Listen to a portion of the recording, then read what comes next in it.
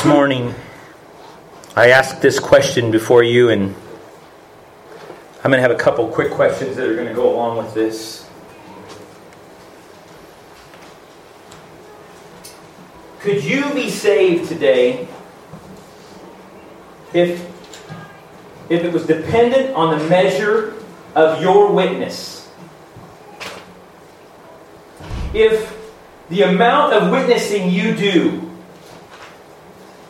and that's how your salvation was dependent on that, would you be saved today?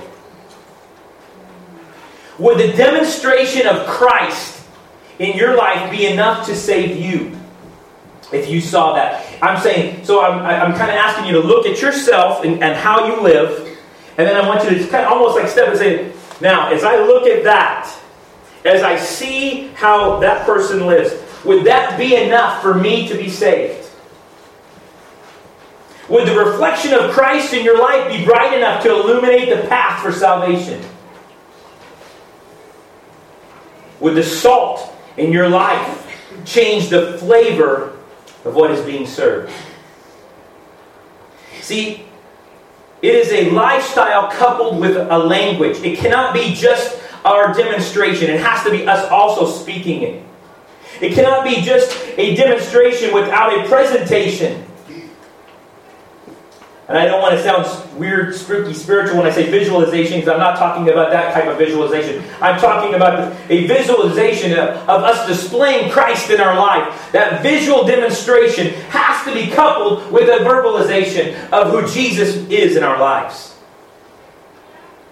Now, I will tell you this morning, yes, actions speak much louder than words.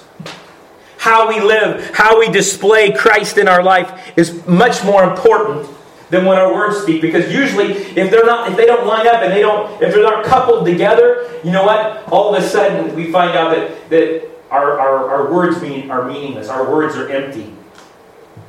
150,000 people died today and went to hell. Does that matter to you?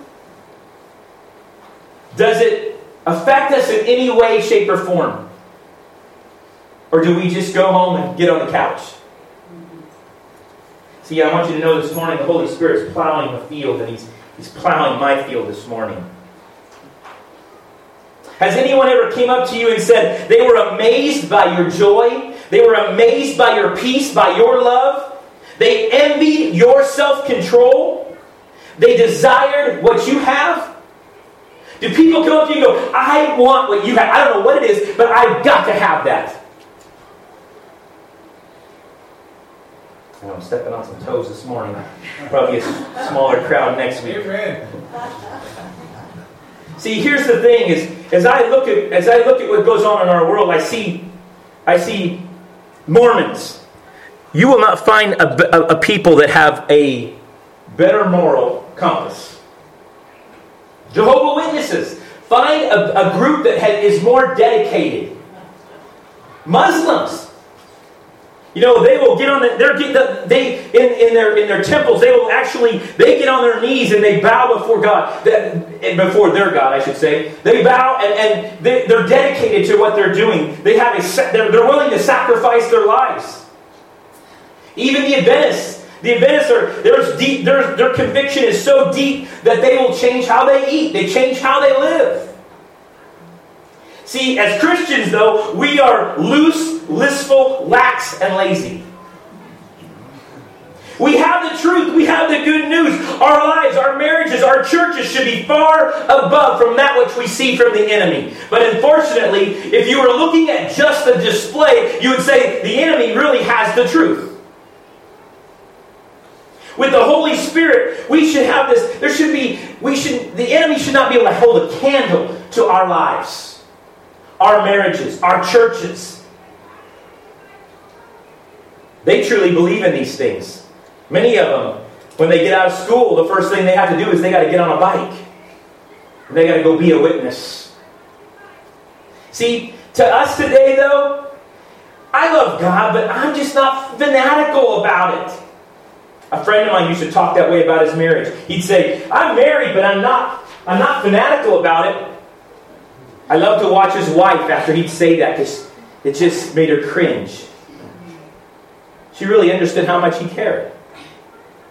I want to challenge our Christianity today. Is it enough to simply accept Him into your heart? It's that simple little prayer. Is that all we have to do? See, as pastors, that's what we tell people. All you have to do, and it's amazing to me, we say that.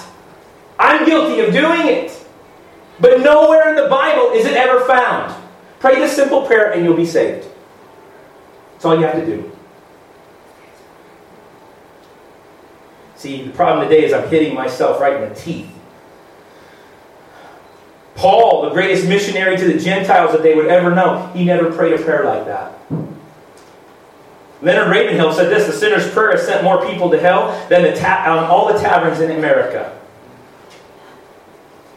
See, all we see in Scripture really is Jesus making disciples. He said in Matthew 28:19, he says, "Therefore go and make disciples of all nations, baptizing them in the name of the Father and the Son and of the Holy Spirit." He said, go and make disciples. He didn't say, go and make just these little casual Christians that we see today.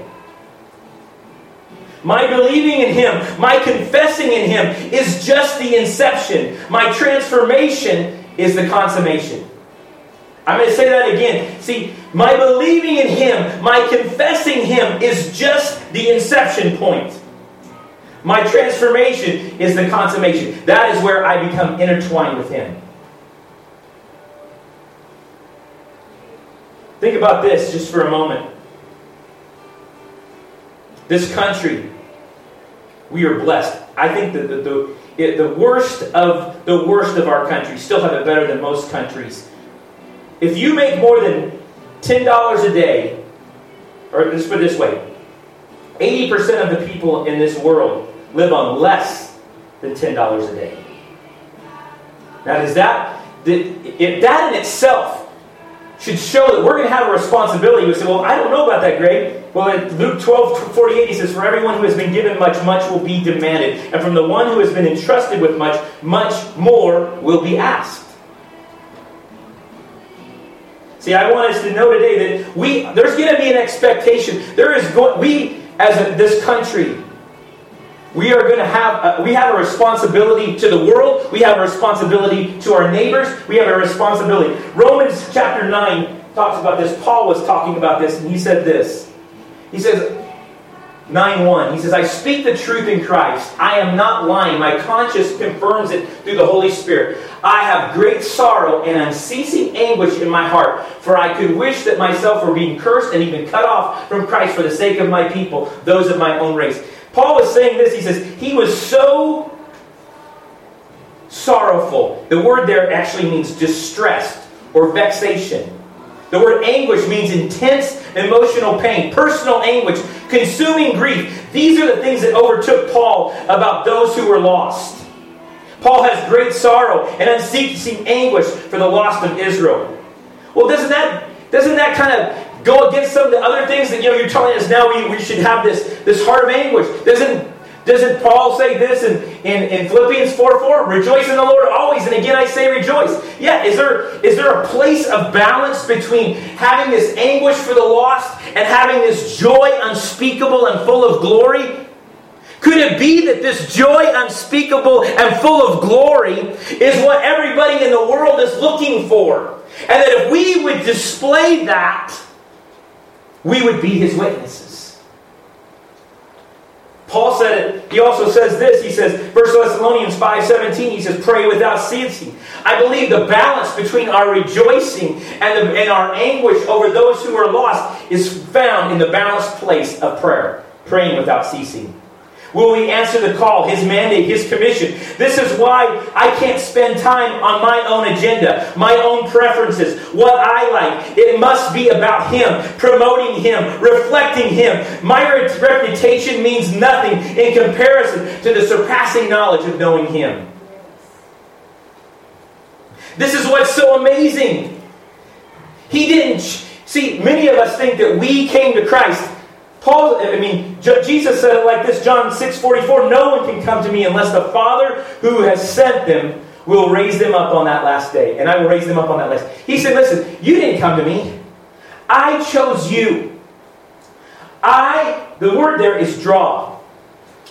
Draws. And then look at this word here in the Greek. Draw, pull, persuade, properly, to induce, to draw in. Attraction with a power involved with the drawing. He's saying that, hey, listen, I did this. I accomplished this. This is why I can expect a lot from you. You didn't do it on your own. It's my Holy Spirit that said, come on in. See, many of us say, I came to Christ. In a sense, yeah, we did, but only because He said, get over here. This is why I believe we'll have a great responsibility. He sacrificed Himself, then He saves me. What a monumental thing. Now let me meddle with you just for a minute and get some people ticked, okay? Hang on. This relationship with God is not just a list of do's and don'ts. I do because I am commanded to do. I don't because I never want to be a stumbling block. My rights are laid aside to be an example to all. Let me give you an example. If you saw me parked out in front of Antlers, everybody knows where Antlers is on the freeway. Now, on the highway. Now, some of you would go, now, hey, that's the kind of pastor I want. Now, where does he preach at? Cool, pastor. That's where I want to go to church. See, but I tell you this morning that people that say, okay, in fact, there's always this debate, can you drink? You know what, listen, I have no problem with anybody going home and having a glass of wine with dinner. Okay? Let me make it clear to you. I am not going to preach against having a glass of wine with dinner if that's what you want to do. Now, do I choose not to do it? Yes, I do. Why? Because I do not want to be a stumbling block. Okay? If you walked in and you saw me bellied up to the bar at Antlers, you'd be going, who is this guy? My testimony would be gone. 1 Corinthians 10:23 says, I have the right to do anything. You say, but not everything is beneficial. I have the right to do anything, but not everything is constructive. No one should seek their own good, but the good of others. Paul thought so much about it that he said it again in Corinthians 6:12. He says, I have the right to do anything you say, but not everything is beneficial. I have the right to do anything, but I will not be mastered by anything. Does it make me more spiritual? No.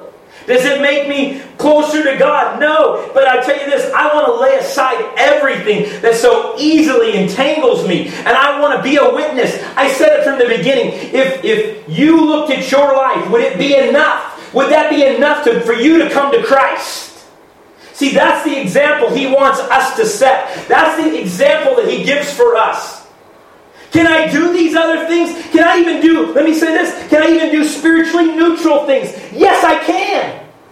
But if it doesn't benefit the kingdom, why am I doing it? See, when you really look at it from that person, this guy, well, man, he just kind of took the wind out of my sails. I had a real good explanation of why I do these things. Permissible versus beneficial. Now I'm done meddling. We'll get back to church.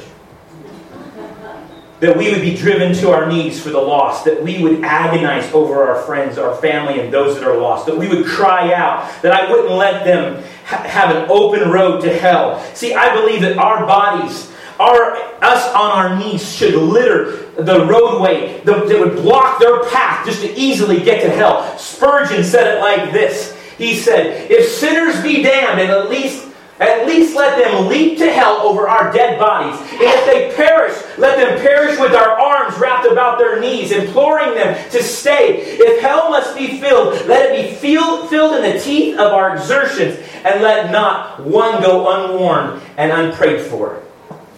That's what I'm talking about today, guys. I'm talking about us getting into the place where we will not just let people freely roam their way to hell. That we will either stand and be a roadblock, my body laid out on the floor, crying out to God. It's not enough. God, I cannot let this happen. I can't let just people just breeze their way into hell. Jesus said, wide is the gate. Let me tell you this. The default gate is the wide gate. If you choose no gate, You've chose the default gate, the wide gate. Because Matthew 7:13, he says, enter through the narrow gate. For wide is the gate and broad is the road that leads to destruction, and many enter through it. But small is the gate and narrow is the road that leads to life, and only few find it. Luke repeated it, but he said this. He says, in Luke 13:24, he says, make every effort to enter through the narrow gate, because many, I tell you, will try to enter and will not be able to. He says, when he says there, make every effort, that word actually means to contend as with an adversary. That's how it is to try to get through that gate. Listen, you're going to have to battle. It's not going to be a free ride. It's not a float trip down the river. It is going to be a contentious. You're going to have to fight and contend. Like I said from the beginning, I said that the sinner's prayer is just that inception point. It says, I believe, I receive, and now the transformation has to follow that. Otherwise, all that I've just said is meaningless. Amen. 1 Peter 4:18, he says this, and if it is hard for the righteous to be saved, what will become of the ungodly and the sinner? See, our calling, our commission, our mission is this, that we would bring people into the kingdom. Psalms 2:8, ask of me and I will make the nations your inheritance, the ends of the earth your possession. That's the call to the mission field. Ask of me. Pray. Ask of me. Begin with maybe just your neighbor, a family member. Begin to pray and cry out for them. Luke 10:2, he told them the harvest is plentiful, but the workers are few. Ask the Lord of the harvest, therefore, to send workers into his harvest field. See, I want his heart. His heart is for the lost. He will give you that burden if you will ask him. But it's not a miring type of thing where you get stuck down and bogged down. It's a passionate thing. It's a serious thing. We are harvesters. I lived in Idaho as a young man, and I was 14 years old. Actually, I was 13 at the time. And in Idaho, potato crop is a very big thing. And every year when the potato harvest happens, everything shuts down. Schools shut down. Why? Because of the harvest. In Jewish times, in Israel's times, the harvest, everybody was involved. It wasn't just everybody had to be a part of it. Everything shut down because you had to go and get it while it was ripe and ready, because if not, it could be spoiled by the rain. It could be spoiled by time. That's what he's saying to us today. The harvest is ready.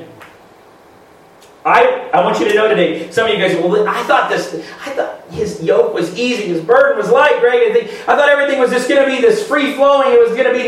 Listen, guys, you will have millenniums to live in comfort. You have maybe 70 years. Maybe there's a couple of here that are older than that. But let's say 70. Some of you are going, you better say more than 70 because I'm already past it. You have, 80 years. All right? Listen, 80 years. Think about the millennium is 1,000 years. You're going to have millenniums to be in comfort. You are going to have millenniums to bask in all that God has done for us. See, he created this world in 7 days, the Bible says. But he said, when Jesus left, he says, I'm going to prepare a place for you. He's spending almost 2,000 years getting ready. I'm telling you what, there is a place that is so wonderful, that is so vast. The things that we love about this world, he is going to have it there. It's not going to be harps and fairies and people flying around. It is going to be a dynamic place that you will want to be a part of. And I will tell you this, we are going to sit back and we're going to go, why did I waste the time? Because 1,000 years will go by like that. And this little time, it's like a speck, 70 years. The Bible talks about this life being just a vapor. Here and gone. It's a mist.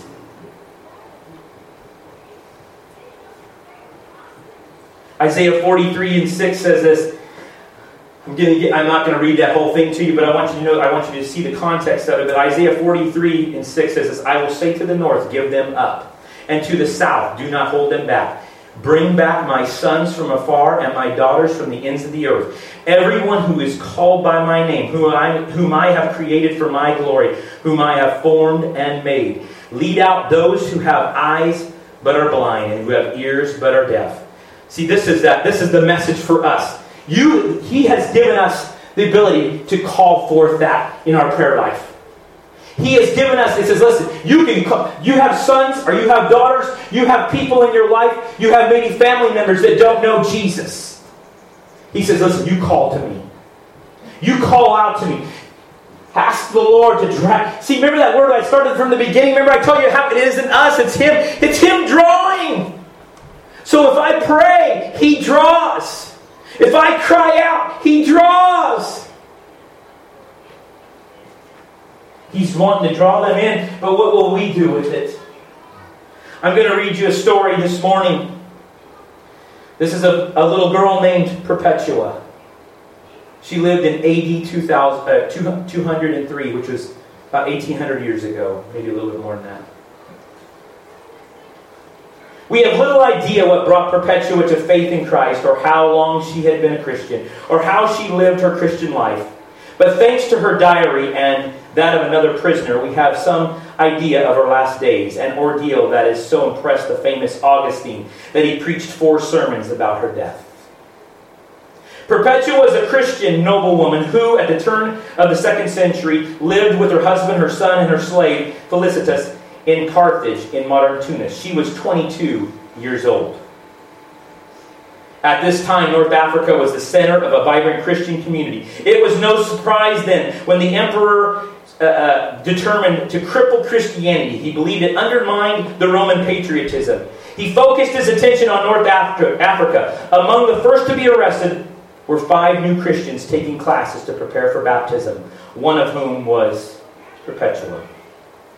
Her father immediately came to her in prison. He was a pagan, and he saw an easy way for Perpetua to save herself. He entreated her to simply deny that she was a Christian. "Father, do you see this vase here?" she replied. "Could it be called by any other name than what it is?" "No," he replied. "Well, then neither can I be called by anything other than I am a Christian." In the next days, Perpetua was moved to a better part of the prison and allowed to breastfeed her child. Think about this. This hits me. This is a young lady. With her hearing approaching, her father visited again, this time pleading more passionately. "Have pity on my old gray hair. Have pity on me, your father, if I deserve to be called your father. If I have found favor above you and all your brothers, if I have raised you to reach this prime of your life." He threw himself down before her and he kissed her hands. "Do not abandon me to the reproach of men. Think of your brothers, think of your mother, and think of your aunt. Think of your child who will not be able to live once you are gone. Give up your pride," he says. Perpetua touched him, but remained unshaken. She tried to comfort her father. It was all happening on the prison docks, as God wills, he said. The next day her hearing arrived. Perpetua and her friends were marched before the governor. Perpetua was first questioned, and each in turn admitted to being Christians, and then in turn refused to make sacrifice, which was what was going on at the time, an act of emperor worship. Then the governor turned to question Perpetua. At that time, her father, carrying Perpetua's son in his arms, burst into the room. He grabbed Perpetua and pleaded, "Perform the sacrifice. Have pity on your baby."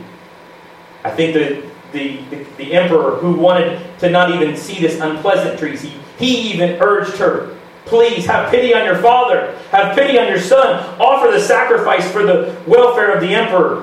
Perpetua replied simply, "I will not." "Are you a Christian then?" asked the governor. "Yes, I am." Perpetua replied. Her father interrupted again, begging her to sacrifice. Then the soldiers took the man out, and Perpetua and her friends were condemned to die in the arena. Perpetua and her friends, one was a slave, who had subsequently been arrested with her, were dressed in belted tunics. When they entered the stadium, wild beasts and gladiators roamed the arena floor and in the stands. Crowds roared to see blood. They didn't have to wait long. Immediately, a wild heifer charged the group. Perpetua was tossed into the air and onto her back. She sat up, adjusted her ripped tunic, and walked over to help her servant girl, Felicitas. Then a leopard was loosed. And it wasn't long before the tunics of the Christians were stained with blood. This was too deliberate for the impatient crowd, which began calling for the deaths of the Christians. So Perpetua and her friends and her servant were then lined up and one by one slain by the sword.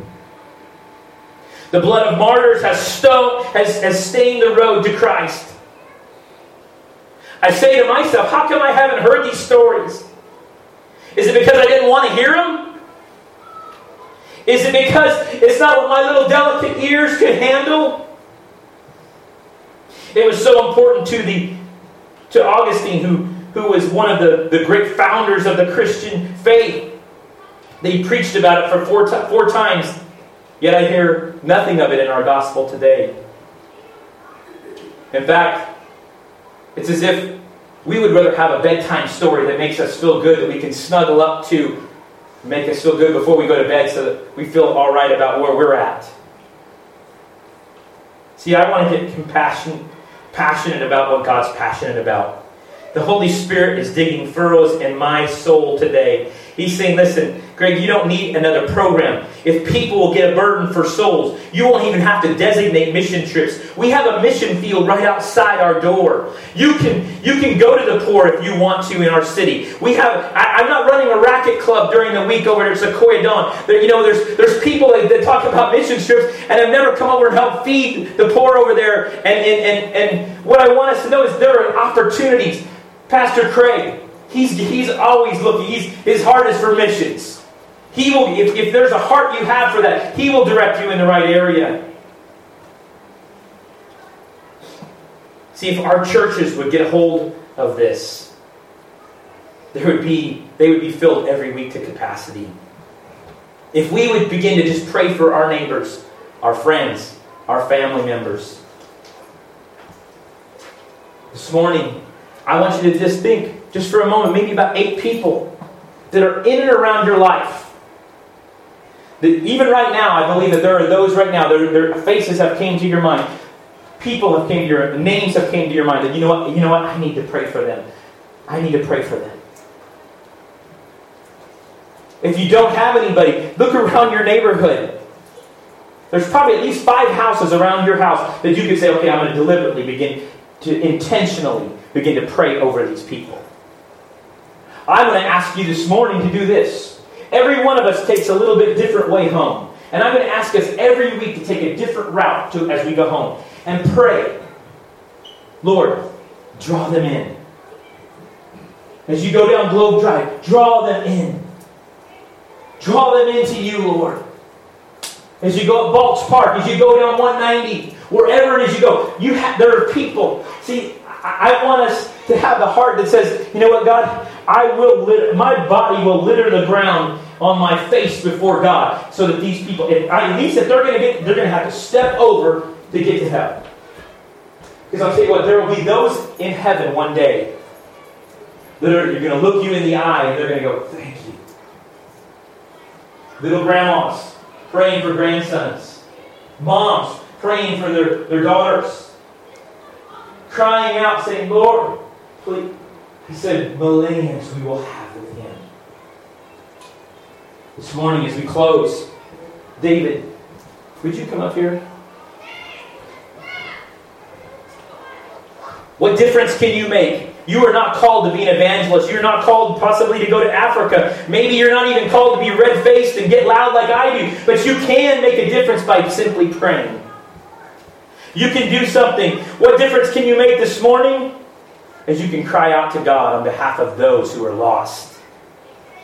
1 Corinthians 3, 6 and 7 says, I planted, this is Paul speaking, Apollos watered it, but God has been making it grow. So neither the one who plants nor the one who waters is anything, but God who makes all things grow. Once again, he's saying, listen, I'm not asking you to preach a message to them. All I'm asking you to do is go, okay, I'm going to plant this little seed right here. And then Craig comes by. He puts a little water on it. Some of you'd say, well, Greg, you must be the fertilizer because what you do sometimes stinks. That's okay. I'm going to ask David Harris to pray this morning. I know he's got a heart for the lost. God has been working in that area, and I'm going to ask him to pray over us this morning as we close. But I asked this question that I asked at the beginning. Could you be saved? If your salvation was dependent on your witness in this world, would it be enough to bring you to Christ? Let me bow our heads. Lord, we just thank you for this day of worship. And we just pray that you come into our hearts and find a way to reach out to those that are lost, that don't know their way to you, Lord, and that are trying to find a path back there but just haven't found a way to get there. Let us be a bridge in that direction, and we can lead those to you, Christ. And thank you for the opportunity to do so, and give us the wisdom and knowledge to talk to those in need and to make a difference in their life. We thank you, Lord, for the opportunity, and we look forward to it. And give us insight for when situations may come our way, that we can have the right words to say on your behalf. Yes, Lord. In Jesus' name we pray. Amen. Let's all stand. This is the cry of our heart this morning.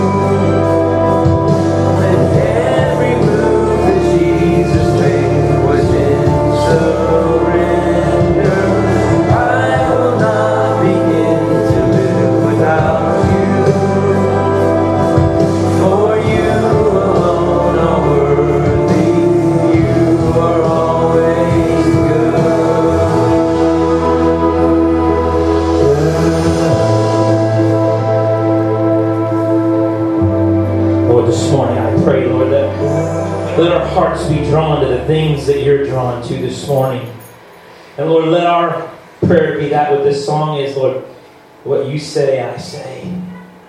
What you pray, I pray. God, that we would give burden for those that are lost and cry out and litter the road to hell, Lord, that those that would try to get there would not have an easy road to it. But Lord, that our prayers, the drawing power of the Holy Spirit would bring them in. In your name, amen.